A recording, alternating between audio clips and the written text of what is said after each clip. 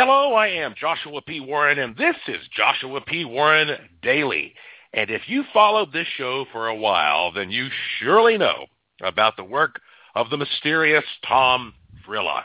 He is a powerful psionics wizard and superhero, only seen wearing his mask. And yes, it's a scary-looking black mask that looks something like Darth Vader's brother might wear, and yet Frillock is actually a gentle, thoughtful magician who helps people all over the world, but I wouldn't want to cross him, I'll tell you that. I met him in person in 2018 when I traveled to Wisconsin for the Psionics Gathering, documented in my short film called Wishmasters, and you can watch it for free on YouTube, or just go to wishmastersmovie.com. Frillock is the head of the Psionic Brotherhood, and he's lived around the world and written numerous books, complete with wonderful, entertaining comic book-style illustrations. He's frequently creating new radionics and psionics devices. Thus, he is the inventor of the original miraculous prayer board. And tonight he joins us from his current base on the west coast of the United States. His name is spelled Vrillock, and his website is Frillock.com, and it's a great honor to say, Mr. Tom Frillock, my friend, welcome to the show. Hello, Joshua. Thank you for having me. It's a real honor to be on your podcast. Well, it's about time. We have talked about so many topics over so many years, and people are just absolutely fascinated with you and the work that you do. You know, you are a famous wizard, but you keep a secret identity. Tell us about that. Why do you wear the mask? Well, I liked how you started the opening about Darth Vader's brother, a mask that he might wear, because I was actually thinking quite a lot about that. I view Darth Vader as sort of a fatherly figure, albeit he's the villain in the Star Wars film, but I believe that George Lucas was really writing a story about a family issue going on. And so wouldn't it be nice to sit down and be able to actually speak to Darth Vader, provided he's not going to take his lightsaber out, and get, funky with you or something. But no, the mask is, it's really a blend of the things that I like, Darth Vader, Boba Fett, G.I. Joe. There was an old cartoon, a sci-fi cartoon called Thundar the Barbarian. I don't know if you're familiar with that one. Oh, yeah. And, of course, Batman and the Black Manta and so on. So I sort of wear that mask as a way to, immortalize myself and then approach people with a character that they can get into, and then better get into the stuff I'm into. And psionics, being what I'm into, can become very complicated. So the more you enjoy it, working with psionics, the better. So thus the mask, It makes a lot of sense to me. We were talking in Wisconsin about the fact that people often get distracted by trivial aspects of engaging with another person. And so you kind of remove a lot of those distractions by wearing the mask, and it allows people to think more about the words that you're saying and the concepts that you're putting out there. And I find it is a great tool for helping people visualize abstract things. So there is a practical purpose there, and I think it's important for everybody to know that. Now, of course, what does the name Frillock mean? Well, the name Frillock means vril and magic. It's also a poke at the word warlock, which is sort of a derogative word for male witch, which I'm neither one, really. Vril, I chose that name as part of Frillock because my former mentor's own personal teacher was connected to a Vril society. And so that's where I first heard about the word Vril.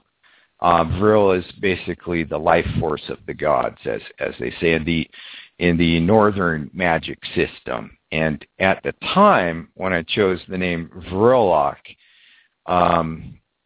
of course, I did an extensive keyword search to see if anybody else on the internet was using that name about, 10 years ago or something.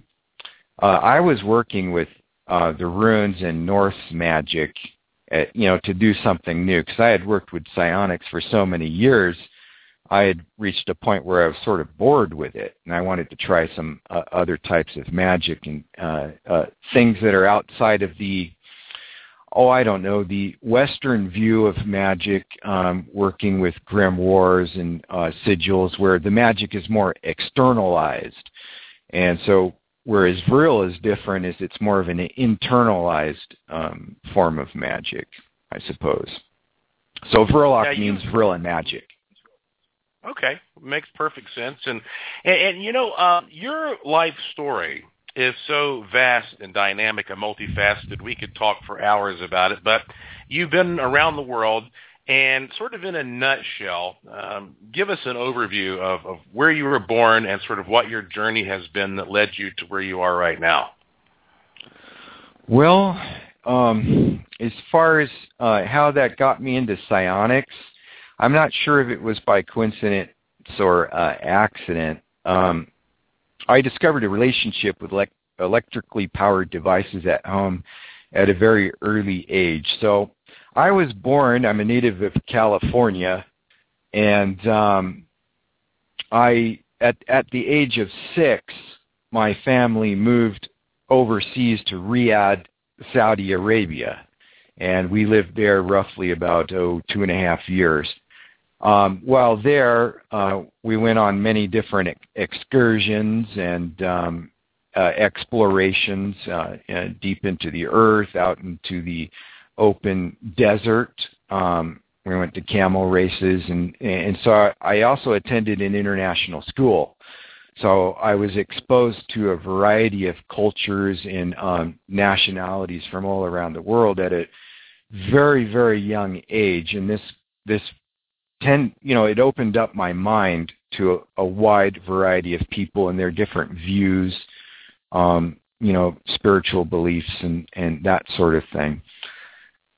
Whereas my contact with the invisible world, if you want to call it that, that started actually at a very, very early age. I can remember as far back as, I think I was about 9 months old, or 9 months of age, and my mother was giving me a bath in the kitchen sink.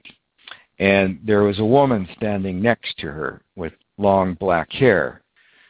And my mother didn't seem to recognize that this woman was there. They never spoke. And later I'd asked my mom about that experience, and being surprised that I remembered it, she said, yes, that happened. You were about 9 months of age, and I would bathe you in the kitchen sink.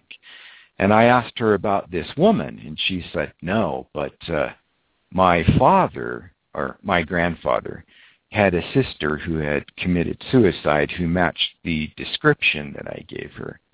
So I was already saying things that other people weren't seeing, and I know that sounds funny.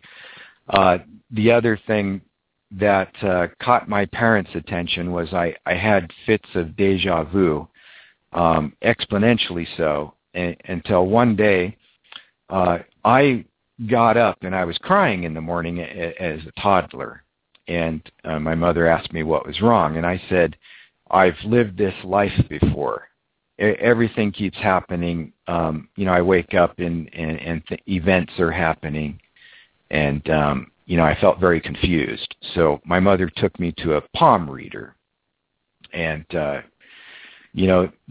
story from there goes on to talk. I could talk about that a bit, but it goes into many personal aspects of my life where I was going to come into contact with different kinds of spirits and things. But no, it was my journey abroad to Saudi Arabia actually really piqued my my experience with the invisible world, because during one excursion there, for which I had many, I had come to a clearing on the other side of these dunes, and I had sort of walked away from camp. And I had done so because I heard children's voices. And so I thought, well, there must be other kids out here. And so I went to find these voices, and I didn't find any children. But a voice said, over here. And originally the words were in some other language that I was hearing, but I heard a voice say, over here. And I looked, and there was a dust devil coming towards me. So I stood out in the open, and this dust devil hit me. Sand went up in my nose and ears, and I had this static field around me. And then I heard again, over here. And I looked over, and there's this colossal dust devil coming at me. So I ran up that, sand dune and got out of there. But on some other occasions, I remember sitting out on top of a rock in the desert, and it felt like a hand came down from the sun and touched me on my head. And then I could hear the sound or the voices of children out in the open desert. In other adventures, I went underground and came into contact with entities of some kind. I don't know what to call them, but I was following a light that I assumed was a torch light, and came around the bend underground, and there was nobody there. And I heard laughing and sniffing and different sounds, and I ran out of there really quick. So there were a number of supernatural events that happened in my life that led up to certain realizations, including an encounter with what might have been what people call a psychic vampire. And that during that, what might have been an attack, I'm not really sure, I remember being paralyzed. And at that point, I became aware of my aura significantly. I think I was about 14 years of age. And when I did become aware of my aura, and my mind basically freed from my body because I couldn't move, I was able to manipulate that energy around me and push this entity off of me. Now, my mother came into the room and interfered with whatever was going on between me and this entity. And the entity became very upset and started shaking the house from its foundation. So we were in, it was almost like an earthquake. We were slammed with violent winds hitting the house, almost as if we were in the middle of a maelstrom. But as this entity became enraged, because my mother was reciting something from the Bible to try to make this entity go away. At some point, I stood up and looked up at the ceiling where it was banging around in the attic, and I said, "Leave us alone and go away. I'm done with you." At that point, the storm ceased. But what was interesting from this encounter is right after that, the next morning I got up, went outside, and I could see what looked like auras around the vines that were hanging around the sides of the house outside. Then I looked at my hands, and it looked like I was wearing sort of an invisible glove around my hands with sort of like trails of mist coming out of it. And at some point after that, I discovered basically an ability to call winds to myself or exacerbate the wind and make it do things with my thoughts or feelings after that encounter. But I hate to jump around like this because it's such a long story, but jumping back to when I was a little boy, I first discovered my relationship to kinetics, I might call it, or energy that's in motion. I discovered my ability to sense that around electronic devices at home. which I was always tinkering with. I was the type of kid that I would take apart the phone, and my mom would go to call grandma and be really upset. And, of course, my parents put up with that until I tried to take apart my father's television. And that really upset him, of course, but I digress. I first discovered the power of radionics by accident, really. It was with a home radio kit, or a crystal radio kit of some kind when I was a kid. My mom was making meatloaf for dinner, and she had it in the oven. So I turned some dials on the radio, and I was thinking, my mom's going to make pizza tonight. That's what I want. I want pizza for dinner. And I was manipulating the dials on the radio. And lo and behold, my mom burned the meatloaf in the oven. So my stepfather said, hey, how about I go out and get pizza for dinner? So I looked over at my little brother and I said, hey, you see, we're having pizza for dinner. What'd I tell you? You know? But it's kind of similar to my mentors beginning in Charles Cosmano, I should say. His beginning in radionics started back in, I think, the 1950s is when he started manipulating radios and that sort of thing, or biofeedback equipment. But we both kind of stumbled upon radionics sort of by accident, maybe. You might call it that. I think originally Charles Cosmano had he'd learned to give himself a fever with this little biofeedback machine. And so he could take days off from school by raising his body temperature, by looking at a meter on a screen. I think it had a little electrode that went on the wrist or something like that. I'm not sure. But I discovered radionics very similarly, and it was really just messing with radios and televisions and realizing that the mind somehow interfaces with energy that's in motion, whether it's the wind or if it's electronics. In some cases, maybe even mechanics or other people's bodies, even. Well, now, you have lived in various places around the world. You spent years in Japan, for example. Having insight from so many different cultures regarding spiritualism and magic, in a nutshell, speaking to, the average person on the street, what is magic? How do you define that? What is this thing? Well, magic works on many levels, or levels of reality. I wouldn't really be able to say exactly how it works. I could dive off into a real deep area about that. I think that beyond our conceptions of the universe, there is already something that already is.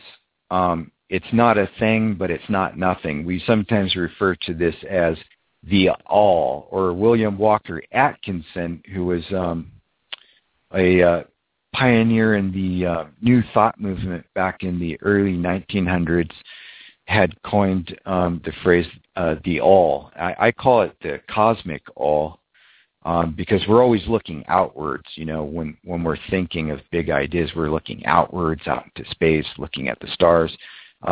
Humankind has always looked out to the stars, sort of for guidance or for answers or inspiration, even in romance. So magic might be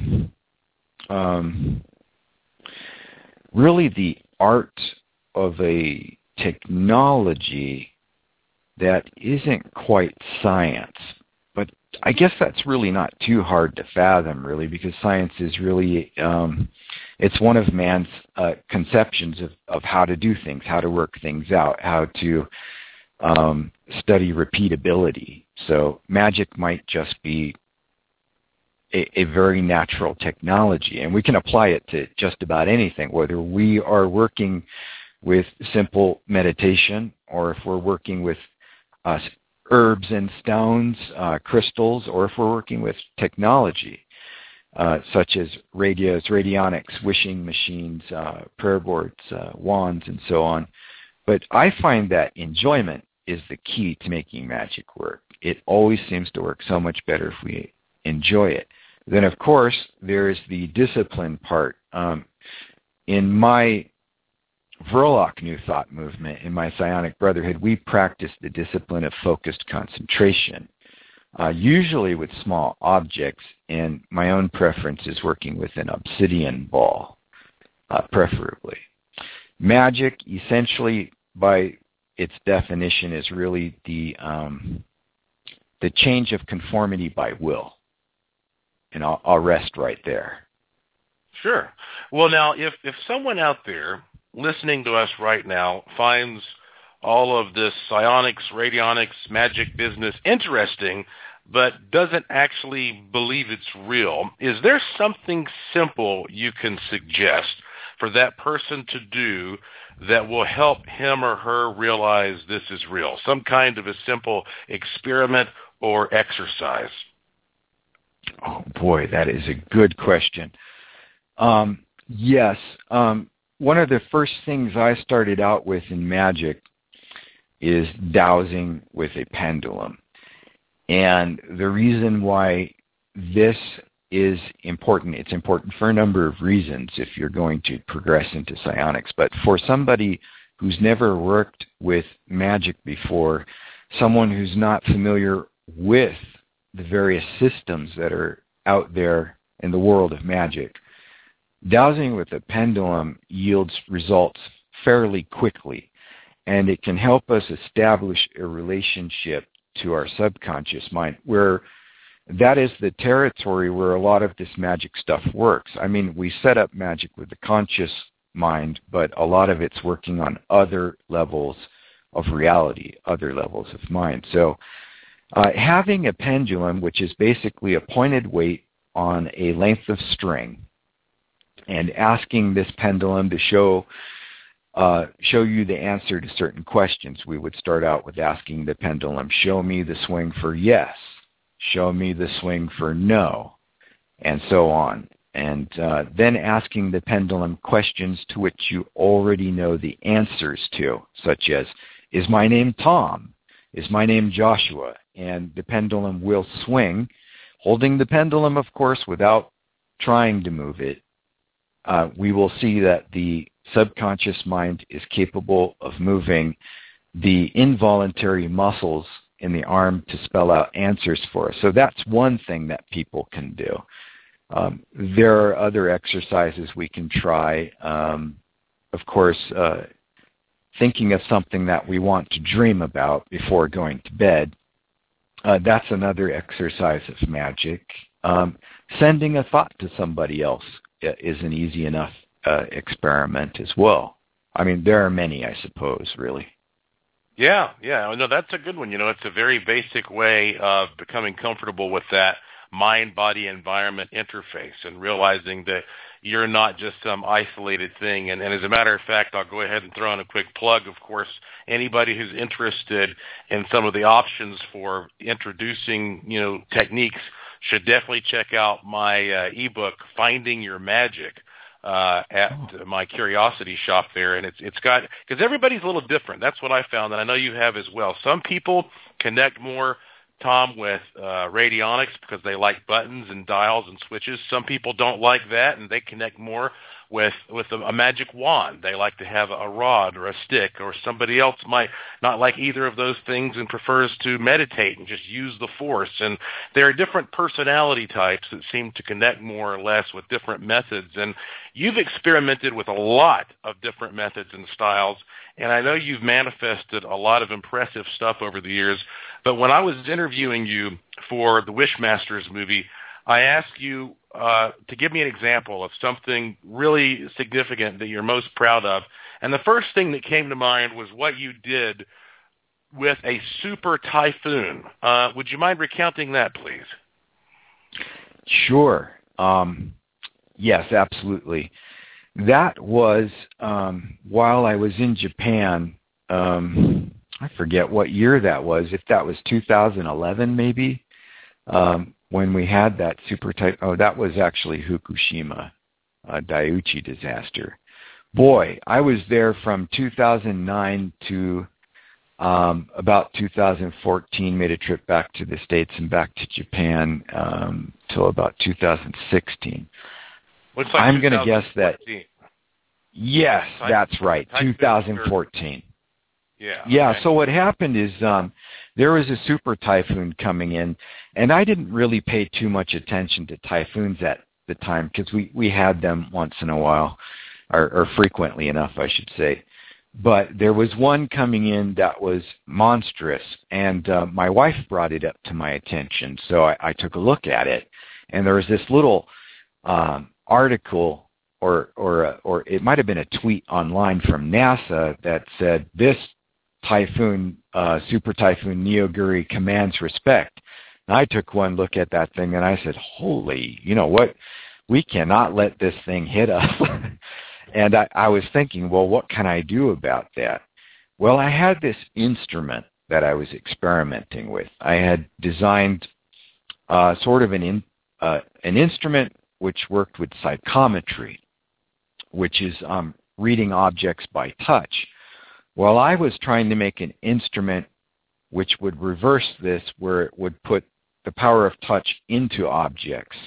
And so I was working with, various kinds of familiar spirits and servitors, or what you might call minions. But what I noticed is that at the center of this instrument, the hexagram on the prayer board, produced something very interesting when holding a pendulum over its center. And that is, it would produce no swing, which indicated that the energy at the center of the hexagram is a balanced energy.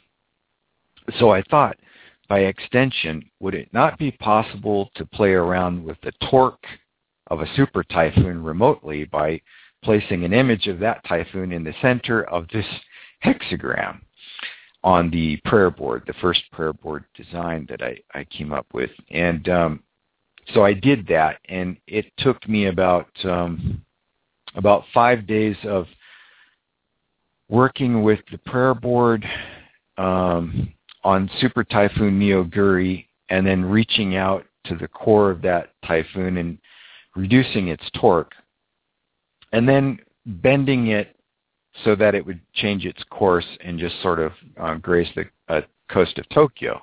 Well, interestingly enough, right after that typhoon, we had a Typhoon Heilong coming straight at us.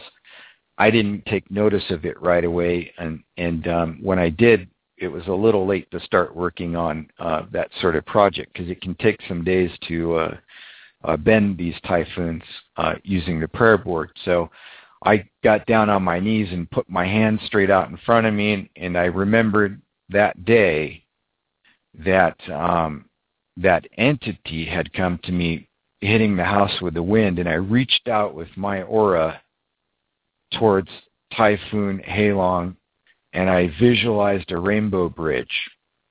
The result was that as I reached out trying to sense the kinetic energy and raise that typhoon up, the typhoon went so high into the atmosphere above the mainland of Japan that when I stepped out that day to look up at the sky, I saw a tiny spiral of cloud above us on a beautiful, gorgeous sky blue day.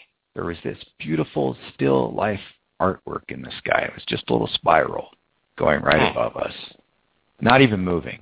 Then it touches back down in the ocean north of Japan, and it's headed towards, I think, Siberia or something. But that's what really got me into working with this prayer board, is when I saw those type of results. And I've done this for about, I was in Japan for about 40 typhoons. We recently worked on Hurricane Dorian through my psionics club. I had a few of our club members working on that. And for storms coming after that one, they just didn't want anything to do with Florida. Sort of avoided that coastline. But there were some casualties with I think when that storm Dorian went up towards North Carolina or Virginia, I think that there was some damage, but not quite as extensive as they would have expected it to be. It's possible. It's all very possible. And I know you've done some projects, working with others to collectively try to deflect some of these storms. And I think it's important that we try to do more of that as time goes on, and that's something we can definitely discuss. But let's talk a little bit more about the Miraculous Prayer Board. How did you invent the Miraculous Prayer Board? Oh, okay. I had always found that, let's talk about psionics for a minute. Psionics uses certain, we might call peripherals that we hook up into radionic units, such as a psionic amplifying helmet, or I believe like you have a hookup for a magic wand that can plug into one of your wishing machines. Am I correct? Yes, that's right. Yes, and so these would be peripherals. I've often found that working with my hands tends to yield some more powerful results for some operations. So I needed to build an instrument that I could get my hands on and sit comfortably with this instrument in my lap. So I determined a board would be the best instrument. And so I made some electrodes on that board. And when it came to designing a centerpiece, I wanted a pattern that would take the energy coming from my hands and bring it into a balanced sort of energy fixture, if you will. So that's really where the design concept of a Miraculous Prayer Board came from, is working with something harmonious and balanced. But why that particular pattern came to me is I had always had visions of this Star of David since I was a kid, followed by images coming at me, basically beaming at me from the constellation of Orion. And so I've always been into star systems since I was very young. It seemed that this image was given to me for a purpose, some higher spiritual purpose. And that's really why I developed the Miraculous Prayer Board, is to give the average person an instrument that they can work with without having to know really anything about magic at all. Well, it's been a really big hit. And, after I met you, I got your blessing to make my version of the Miraculous Prayer Board, which has been a big seller in the Curiosity Shop at JoshuaPWarren.com. And I was so happy when we met and I showed you the version that I came up with, and you loved it. You approved of it. So how would you compare your original prayer board to the Miraculous Prayer Board that I have in my shop? Your Miraculous Prayer Board is slick and elegant, and it's of a size that's comfortable for a lot of people. Plus, it's portable, very portable, whereas mine's a little bit longer. I think mine's 18 inches by 7 inches, so it's a little bit of, it's not something that you could really pack up in a duffel bag, or maybe you could, but not in a laptop case, whereas yours is very portable.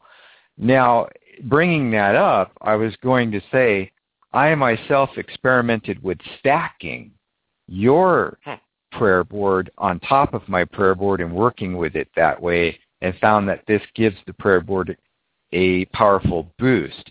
Interestingly enough, I'm not the only person who thought of that. I had club members contacting me saying, I've been doing the exact same thing. Funny enough, I was working with your emerald wand and the Miraculous Prayer Board by resting the emerald wand on the hand contact plate and then placing my hand gently over that. And I shared this with club members, and one of my club members got back to me saying, I've been doing that with 2 wands on my Miraculous Prayer Board and Joshua's Miraculous Prayer Board stacked on top. So I thought, 2 wands, hey, that's actually a good idea. I'm going to try that. So it's definitely something that's evolving into new magic like we've never seen before. Oh yeah, I haven't even tried that. You were so nice to send me 2 of your big original prayer boards when we first started corresponding, and I was immediately manifesting all kinds of great stuff with them. I think I told you the first thing I did being in Vegas, I went to the casino and won more money at the craps table than I'd ever won. And so I hate to reduce everything down to gambling, but I have found that these prayer boards are quite good at that, at helping you with that.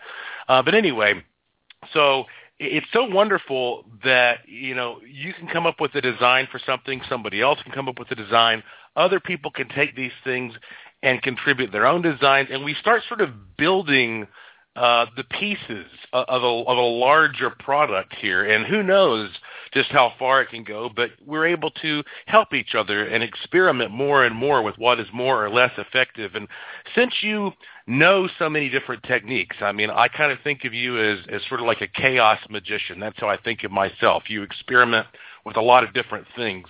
What is your daily routine like? I mean, most of the time when you get up, what does your day look like? Well, my first thing to do in the day, I've moved around a lot, so it has changed my routine and schedule a bit. But the first thing I'd ordinarily do during any given day is get up and reach out and touch the sky and draw energy from the sun down into my body. Then I might go and sit and work with some selected runes for the day. Typically working with a rune like Wunyo, which essentially means joy. I'm projecting this from my forehead before me while thinking. I am clearing a path and I am creating harmonious joy before me. So wherever I'm going to go throughout the day, I'm going to have harmonious joy with me. And this does tend to make people around me experience what I'm projecting, and we can really change our reality that way. Essentially, I get up and I do my various meditations throughout the day. I might make some adjustments to my radionics, or what you call wishing machines, and that sort of thing. And then, of course, I do what normal, ordinary people do. I walk the dogs, feed the chickens, that sort of thing. We have a couple chickens over here. And I do some gardening, that sort of thing. That's pretty much my typical day. And then, of course, I have my business, which, wow, that's all around the clock. Pretty much I'm working, writing, recording, answering questions from club members, some questions from the general public once in a while. And I'm always just thinking and working mostly. My joy in life is really this business of reaching out and helping people, which, if you don't mind talking about how psionics changes our lives, I might have a little bit to say about that. Yeah, please. Let's hear it. Okay, well, I think that psionics changes our position in the universe mostly, maybe even fundamentally.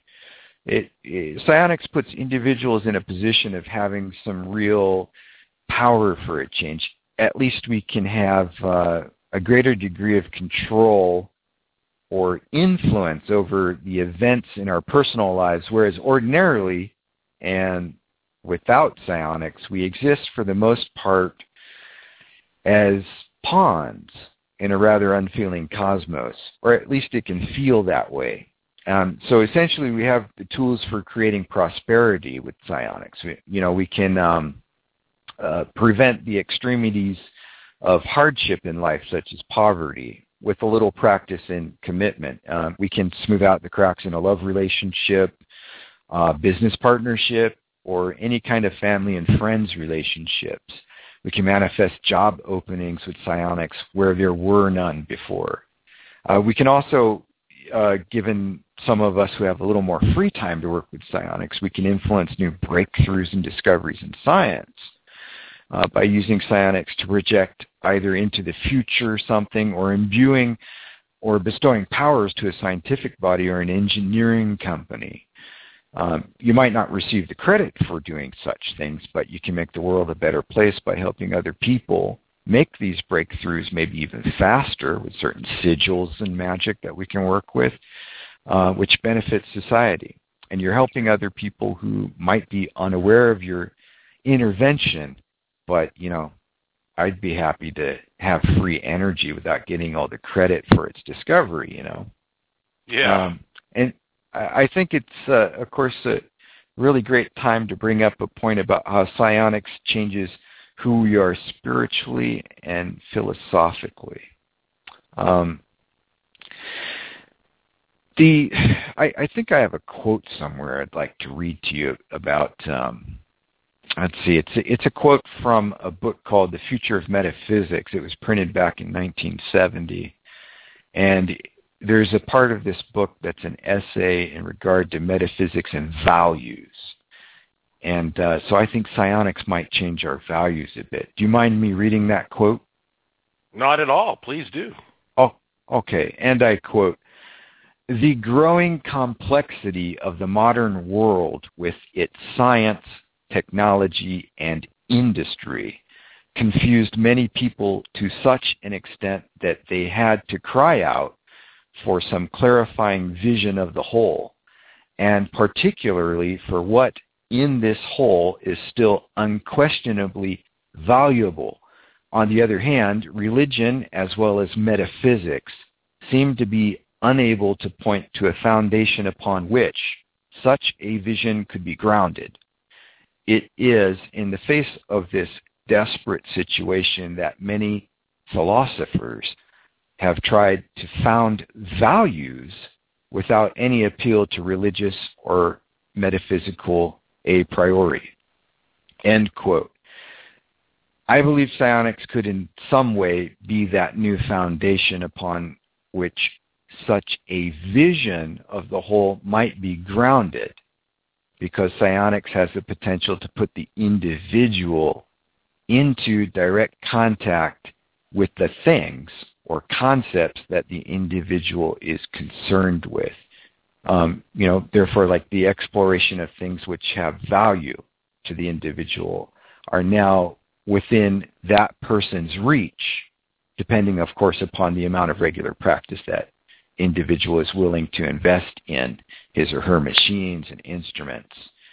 And so, by extension, we will no longer think in terms of blaming the external authorities for not giving us a clear picture of the meaning of our existence. I'm talking about humanity as a whole, because we will have the tools to look for these answers in the peace and privacy of our own homes with our very own machines. Whether we are exploring reality with our wishing machines or perhaps with our prayer board instruments, it will be entirely up to each person, and to each person his own findings. So I think psionics changes life for a lot of people. Let's say if you're a Christian and you're working with the Miraculous Prayer Board, I think that this instrument can help you achieve a more direct relationship with your belief system, rather, versus having someone preach to you. I'm not saying that there's something wrong with preaching. There are people who study Scripture and have a lot of knowledge. I'm just saying that we can be more intimate with these instruments, whether we're a Buddhist or a follower of some other religion, or if we have no particular religion at all. I think psionics puts that power and possibility and potential back into the hands of the average person. So we can then explore, have our own findings, and build that relationship with this, what I call the cosmic all, that we're all experiencing from different points of view. That kind of goes back to what you were talking about, my having lived around the world and traveling to different countries, going to international school, and being exposed to so many different points of view and different types of people from around the world, Oh, yeah, I agree entirely. And it's funny, over the years, I'm sure that you have educated thousands and thousands of people about psionics and radionics, terms they may have never even heard of until they met you or came into contact with you. And the same goes for me. I mean, I've educated thousands and thousands of people. There are lots of other people out there who are doing the same. And I wonder if these thousands of people, maybe even more, maybe millions of people, it's hard to say, if they're all sort of sitting there quietly in their own home working on an agenda, and they don't even realize that their agenda is reinforcing another psionic practitioner's agenda. And for all we know, we're kind of working as this quiet wave of influence, and we don't even realize it. But that said, there are many different ways you can utilize radionics and psionics in order to match, like you said, your belief system or your comfort level or whatever. But there is one thing that I think is especially fascinating that has a tendency to frighten some people. And you mentioned it earlier. You were talking about servitors, minions.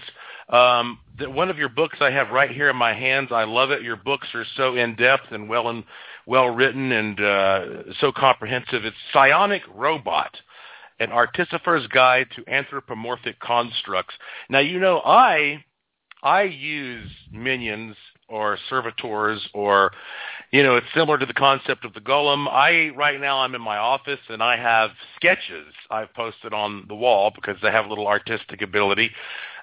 Sketches of hypothetical beings that are going to go out into the world and help me with a certain task.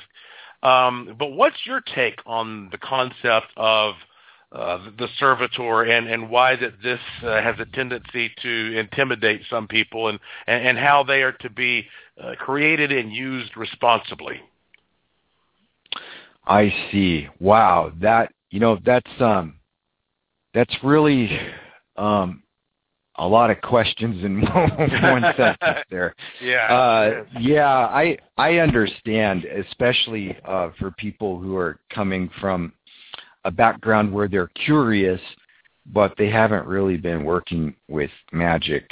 I've been working with magic for, I don't know, like 30 years. And prior to that, when I was sometime before the age of 10, I was already learning basic meditation and trance meditation from my mother, who taught me. She was actually my first teacher there. So for me, this has all been very comfortable. There have been times where I've been more cautious because, as I've mentioned, the encounter with an entity which seemed to be doing me some kind of harm. So there is always that risk, and that's why I explored various kinds of systems before I developed my own. As I was saying before, the Western idea of grimoires and working with various sigils, in theory it could be dangerous because if people are working with rituals where they're summoning something, there's the old saying, never conjure up what you can't put down. But for the most part, in my workings with magic, I really haven't come into any problems with spirits or servitors. The problems that I had were before I even started magic. So I think magic kind of scares off some of these entities because they know that you might have the knowledge of how to suck them up, bottle them up, and keep them there and say, now you're mine. So it does put a lot of power into the individual's hands, having some knowledge and actual experience and practice with it. So I wouldn't be afraid of working with entities. It doesn't mean that I would rush into a situation like a haunted house without some respect and preparation or having a mentor go with me into such a situation, because I absolutely know that spirits, entities, these sort of things, demons and things, they're real. But for the most part, when we're working with patterns, sigils, we're tapping into things that might be called egregores, which are highly complex or powerful thought forms, or what people might call God forms. So these are basically, they're created from the minds of other people who spend time putting these together and believing, putting their faith energy into it, that this is something that exists. Anything that we think about with enough concentration or maybe even passion, emotional energy, is going to have some kind of effect on the energy plane of existence, on the astral plane, on the mental plane. So these things, they are part of us already. We are creating servitors when we're children talking to our imaginary friends. So you might say that working with servitors is already really natural. We do it when we're kids. You know, there's the Marshmallow Man or the Easter Bunny, Santa Claus, whatnot. These are all basically servitors of some kind, or a minion. I wouldn't say that these are things to be afraid of. We do it all the time. I suppose in some belief systems there are taboos against working with magic for various reasons, but that might actually be a way of really keeping people in a control system, so that people don't really realize how much power that they have to change their own lives. We've seen that for an age and an age, really, right? Sure. But what was your other question? I'm sorry. Well, I think that was just the gist of it. I mean, the idea of whether or not it is okay to try to work with these servitors. And I don't think that anybody can say for sure how much of a servitor or a minion is you and how much is something out there that's attracted to this opportunity you create. But, that's probably a little too in-depth for this particular interview. That could be its whole own show. Yeah. Yeah. Sorry. What's that? No, I was going to say you've probably read Michael Talbot's book, The Holographic Universe. Then. Oh yeah. Absolutely. Yeah. It's a great You book. could get into some heavy psychology about what's what, and different levels of consciousness. And for somebody who's listening, and if it's to somebody who doesn't even know what we're talking about here, I mean, I did a podcast probably in 2018 all about minions, and I even gave some simple instructions on how to create them. And it's it goes back to the idea of chaos magic. Sometimes you don't need to go that far. I think minions only work well for you if you have a good imagination, and a lot of these other techniques that we talk about don't require a great imagination. It's more about having a sense of feeling your environment and interacting with your environment on a more organic level.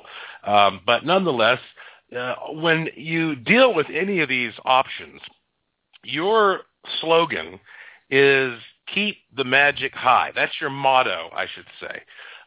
Yes, it is. What do you mean? Yeah, what do you mean by keep the magic high? That's an excellent question, Joshua.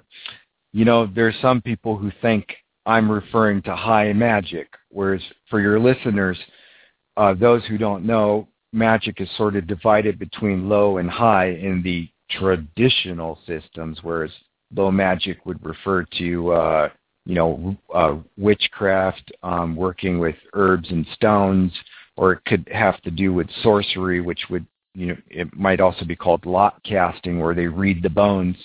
And these sort of things would fall into the category of low magic, whereas high magic would fall into the category of doing extensive rituals, usually as part of some kind of order, like the Hermetic orders of like the Temple of the Golden Dawn and so on, the real Aleister Crowley kind of stuff.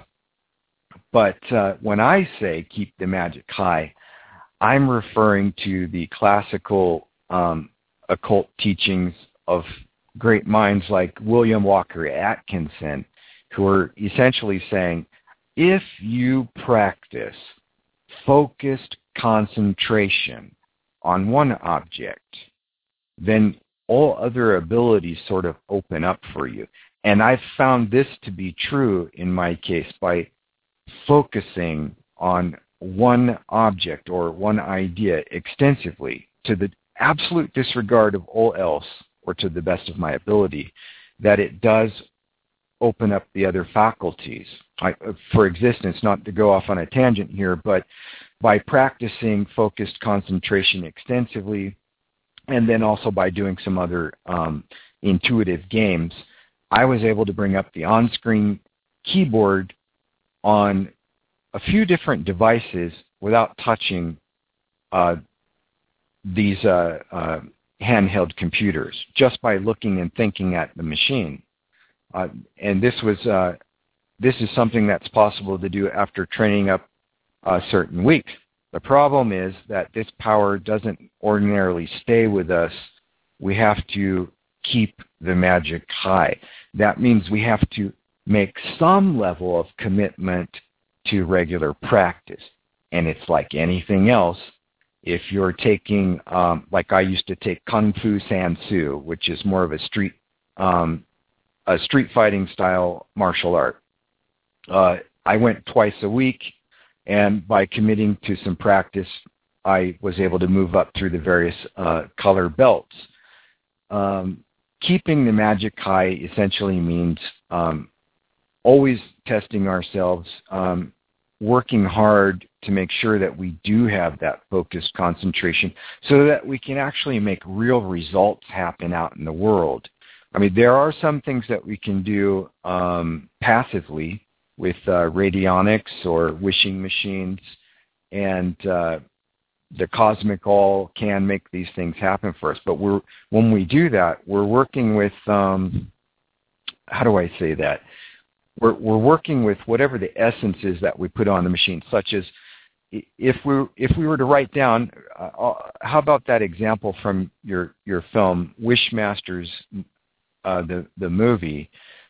There's an example in that film where we take a radionic box and write down on a piece of paper, I want more money, and then we attach a dollar bill to the machine.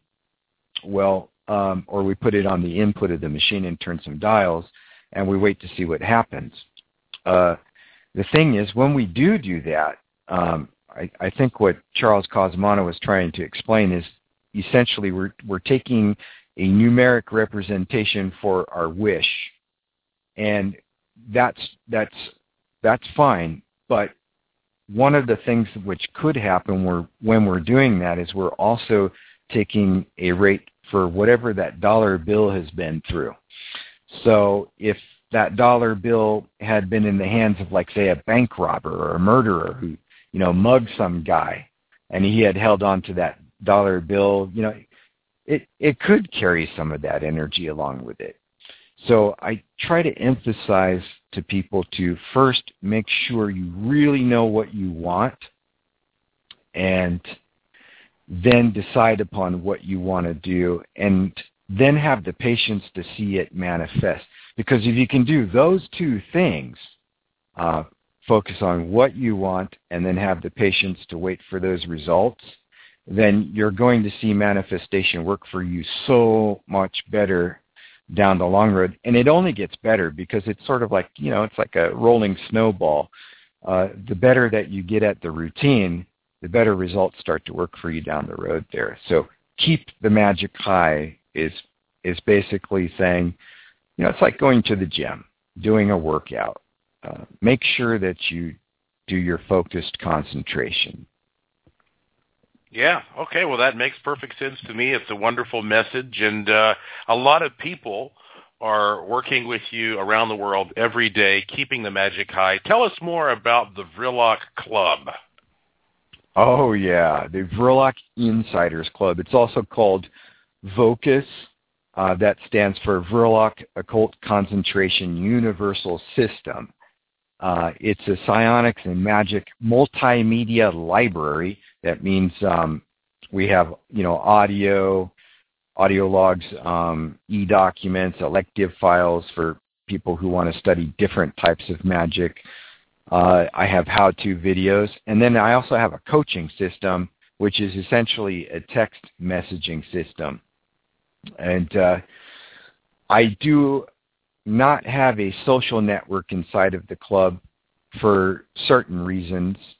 It primarily to make sure that people stay focused on the material. And the kind of people who come into my club vary extensively from all around the world.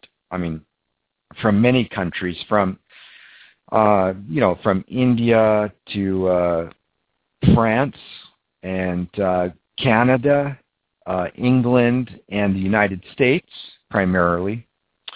And for the most part, we have a body of club members who usually are looking for support with personal life struggles, usually due to two factors. Either they have someone that's making their life very difficult. It could be relatives, spouses, coworkers, employers with perhaps mental illness or spiritually devoid, corrupt people, or maybe they're people who've lost their focus on what is most important in their lives, in order to get to the next level where they want to be in life. And they might just need a little reminder of what to focus their magic on. Maybe, for example, the girlfriend or boyfriend who you want to get married to, but who is treating you pretty bad. Maybe, and let's say you're not in a real good financial situation yourself. Maybe you might want to put your focus into building up your financial situation and working on your life first before you work the radionics or the wishing machines or miraculous prayer board to build that romantic relationship up. Maybe sometimes people need to work on their personal life first. And so far, 2 years in running this program, we've had numerous successes. I could talk about what qualifies me as a mentor coach to other people experiencing these kind of problems, if you're interested in sure. that. Absolutely. I think I've shared some of these personal life experiences. I was kind of slow to get started in life, you might say. And I was kind of the rebel, outlaw kind of kid for a little too long, I would say. And so I fit into both categories myself of the types of problems people might be having. But I've managed to pull out of being distracted by the miscellaneous desires and develop my focus on what is important to achieve the next step in my life. Also, I ultimately understand the difficulty of dealing with people who are either spiritually disruptive or mentally disturbed. I could write a series on the topic, but like most people, I would prefer to get as far away from ill-minded people as I can. But unfortunately, this is not always an option for people, especially these days.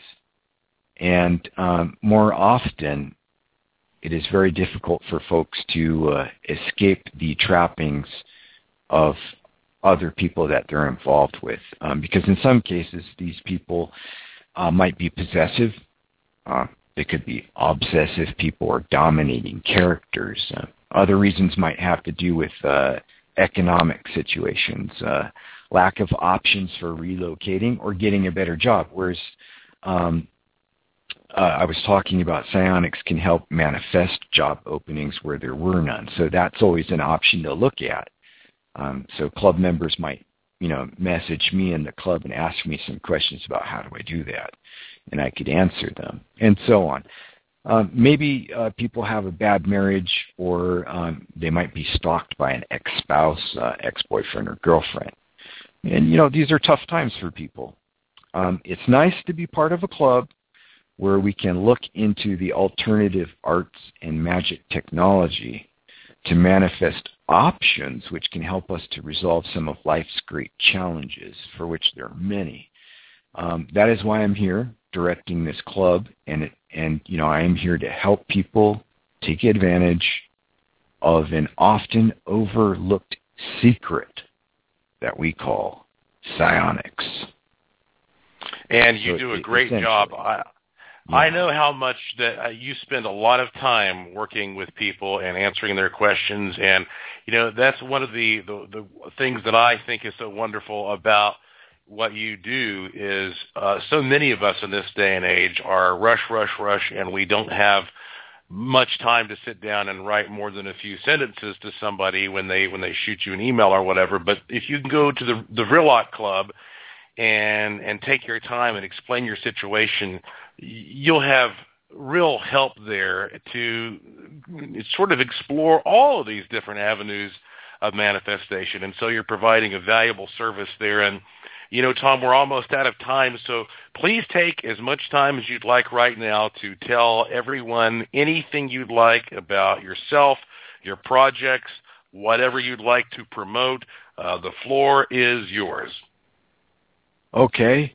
Well, there are so many different areas I could talk about, whether it's the Vrilok character, why I use a comic book style approach, and so on. And of course, that's the quick answer to that is to make this fun and easy for people to understand psionics, because psionics can become a very complicated subject of study. But I think people might be more interested in knowing what they can do with psionics. I know I mentioned a few things, but, obviously we know what men can do with psionics. We sort of have that comic book image in mind when we see Vrilok of the ambitious supervillain thumbing some controls and tuning his gadgets to influence the world. But I think people overlook what psionics can do for the ladies. Happiness and prosperity is real important for everyone, whether you're a man or a woman. And I think in my personal experience, women want to feel happiness day in and day out. I mean, ask any woman and she'll tell you that she wants to be surrounded by people who love her. And women might crave assurance of love. Some women need to be reassured that those around them love being around them, assurance of happiness and being appreciated. Psionics can do this for women. So I don't have very many women in my club. We have some, but we definitely like to open up the doors to more ladies joining the club, because psionics works for anyone and any age range as well. I think that safety is another area of psionics that people might be interested in. Everyone needs a little extra reassurance of being protected. Safety of the community and other people. We can do a lot for communities with our Miraculous Prayer Board. There are many methods to this. So I would usher people into my club to learn about all of the methods. I've written extensive documentation, audio logs, and how-to videos on the topic. We don't want safety just for ourselves, but and not just for people that we like, but the majority of people need some assurance of safety as well. Society has become a dangerous place, but it doesn't have to be. Recuperating losses, that's a big one. Nobody likes to simply lose and not have insurance. People love their friends like they love their flower gardens. We don't want to lose the happiness that we have. Children are treasures. Not everybody likes children, I understand, but if nobody was making kids, there wouldn't be anybody populating the planet, So children are treasures to some people. People don't want anything bad happening to their kids. Psionics can help you there. There's lots of things we can use psionics as: protection, prevention, and defense. The magic of psionics gives us a lot more control over perchance disasters. It means we can look down the road and sort of balance out anything that could go wrong and give us that extra reassurance that most likely nothing will go wrong. When we send our kids off to school, if our spouse has to travel through a rough part of town to get to work, psionics can help you with that. And, basically in general, making sure that the various difficulties in life don't overrun our daily lives. And of course, we could talk about offense and defense, but that is really going to get into a whole nother area. Psionics, I believe, is the future of magic. It's here right now. We are pioneers on the shores of new opportunity and just a new exploration of magic like never before. And it's always evolving. People are coming up with new ideas all the time. You're not, like you mentioned earlier, you tend to view me as a sort of a chaos magician. And for people who might not understand what that is, it's basically a magician who is creative, who's not following a stringent system that's been created by someone else. In other words, we don't have to show up at a temple and, worship any kind of entities. We can work with creative magic, and then, of course, the basic discipline of focused concentration. So yeah, that's very well said. Very well said. And of course, we want everybody to know that the portal to your work it's Vrilok.com, right? That's the starting point, right, Tom? Yes, VRILOCK.com. Okay. Well, Tom, unfortunately, the clock has got us, but your work is fascinating. I love the exciting mythos you're creating around techno-shamanism and psionics. Your work is truly groundbreaking. Thank you for being in my short film, Wishmasters, which, again, can be seen for free at wishmastersmovie.com. Tom's website is Vrilok.com. That's VRILOCK, Vrilok.com. And you can see my version of the Miraculous Prayer Board in the Curiosity Shop at JoshuaPWarren.com. Tom will be working on many more projects in the future, my friend. So, well, congratulations on all your success, and thank you for being on Joshua P. Warren Daily. Thank you, Joshua, for having me. It's always my pleasure to speak with you. All right, there you have it, my friends. The Psionic Wizard, Tom Vrilok. You really do need to go to Vrilok.com and just explore his world. And, I mean, it's all there, whether it's books, videos, interactive, multimedia. I mean, whatever you prefer. He's got audio books. He has a podcast. I mean, whatever's going to make this easy for you and fit into your life seamlessly, there is a way for you to embrace this international community of groundbreaking magicians and practitioners that he is spearheading. So, just keep in mind now, if you go to my website, JoshuaPWarren.com, you'll find a lot of cool stuff that you can explore there. But if you click the link to this podcast called Joshua P. Warren Daily, you'll find that, it's always short, it's always free, commercial-free, independent, uncensored. You can subscribe through various means, or just follow me on Twitter, at Joshua P. Warren, at Joshua P. Warren, and I usually tweet when a new one is available. So that is it for this particular podcast. Thank you for listening. Thank you for your interest and support. Thank you for staying curious, and I will talk to you again soon.